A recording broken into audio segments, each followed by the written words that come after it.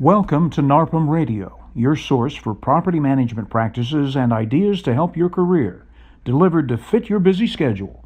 NARPM Radio. Get tuned in. You sent your applicant's info to your favorite screening company. It came back stellar. You called the current landlord and got a good reference. Now you have a nightmare on your hands. Mistakes made? You bet.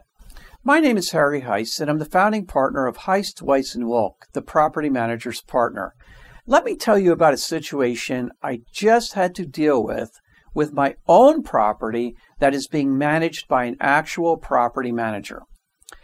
The property manager sent the application to the screening company. It came back fine, showed pretty decent credit. My property manager called the current landlord, and the landlord stated that the rent was paid on time. Now I have the tenant. Within 1 month, we had parking problems, unauthorized occupants, screaming, yelling, excessive traffic in and out of the unit. So I decided to look at the application and look into the public record myself. I took it upon myself to call the immediate prior landlord. I also took a look at the Clerk of Court's website. You know what I found? I found that the prior landlord stated that the tenant paid on time. She also left the place trashed with $2,500 in damages. But you see, that landlord had no clue of the condition of the unit, as the tenant was the current tenant at the time. She had not done an inspection before she gave this information to my property manager. She said she also heard rumors of fighting, noise, excessive traffic, but was afraid to tell my property manager this information as she really could not prove it. What went wrong? The same thing that goes wrong all the time. A current landlord is often not truthful.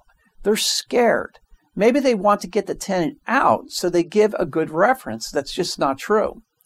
The current landlord had not been in the unit for a while and had no idea when she spoke to my property manager that the tenant had indeed caused a lot of damage to the unit. You must go beyond your typical screening procedure of just calling the current landlord. It's wrong, it's lazy, and it can create really big liability for you as the property manager. So, I put the tenant's name into the Clerk of Court's website. What did I find? I found an open criminal case from 2 months ago for assault. I found an eviction. I then called the landlord that had evicted the tenant, according to the website data that I got, and he indicated that he had to evict the tenant, so I was easily able to confirm this. The landlord was actually listed on the application, the landlord that evicted the tenant. His phone number was on the application. The property manager never bothered to call him. You have to change the way you do things, or you're going to get sued by an angry owner like me. Do your normal screening and send it to the screening company. Call the current landlord. But that's not enough. Call the landlord before the current landlord, that prior landlord. Go to the Clerk of Court's website. We have a whole video on this. Tons of info at your fingertips. Go to the Clerk of Court's website and take the 3 minutes it takes to put the tenant's name in and go to the search function. Had my property manager done this, he would have found the eviction. He would have realized the tenant lied on the application when that question was asked, have you ever been evicted before? He would have found the assault case and the actual mug shot of my tenant. He would have found that open criminal case. Ladies and gentlemen, you have to stop taking lazy shortcuts. What are your action items?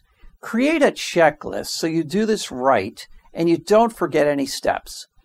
Do your screening using the screening company like you're doing right now. It's a no-brainer. Call or email the current landlord. You probably do this right now. Call or email the landlord before that, the prior landlord. Look up the applicant on the Clerk of Court's website. It's so easy. Stop relying on the screening report. They're faulty. They don't show everything. Evictions are often not shown. The recent open criminal case was not shown. Now, this property manager happens to be a really nice guy and a friend. But rest assured, if I wanted to, I could sue him, and it would not be a pretty sight.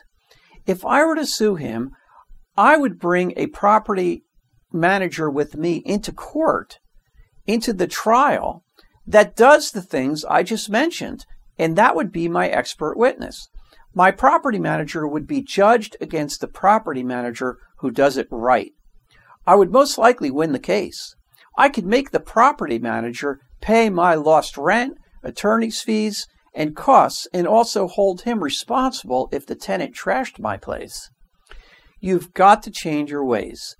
Because of my property manager's negligence, I had to deal with a tenant who has an unauthorized occupant, a commercial vehicle, parking violations, disturbing neighbors, and flat out lied on the application when she was asked if she had ever been evicted. All this could have been avoided. Now you might be wondering what the end of the story is in this particular case, my case.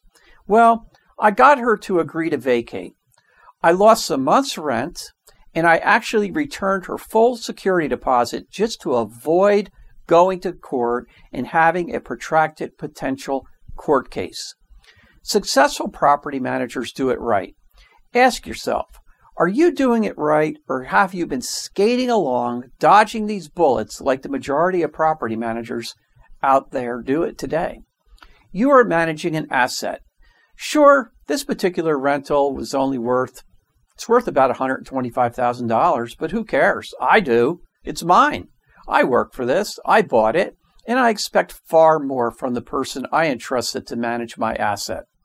Here I am, one of the largest eviction lawyers in the state of Florida, now faced with possibly having to file an eviction against my own tenant. This was really wrong.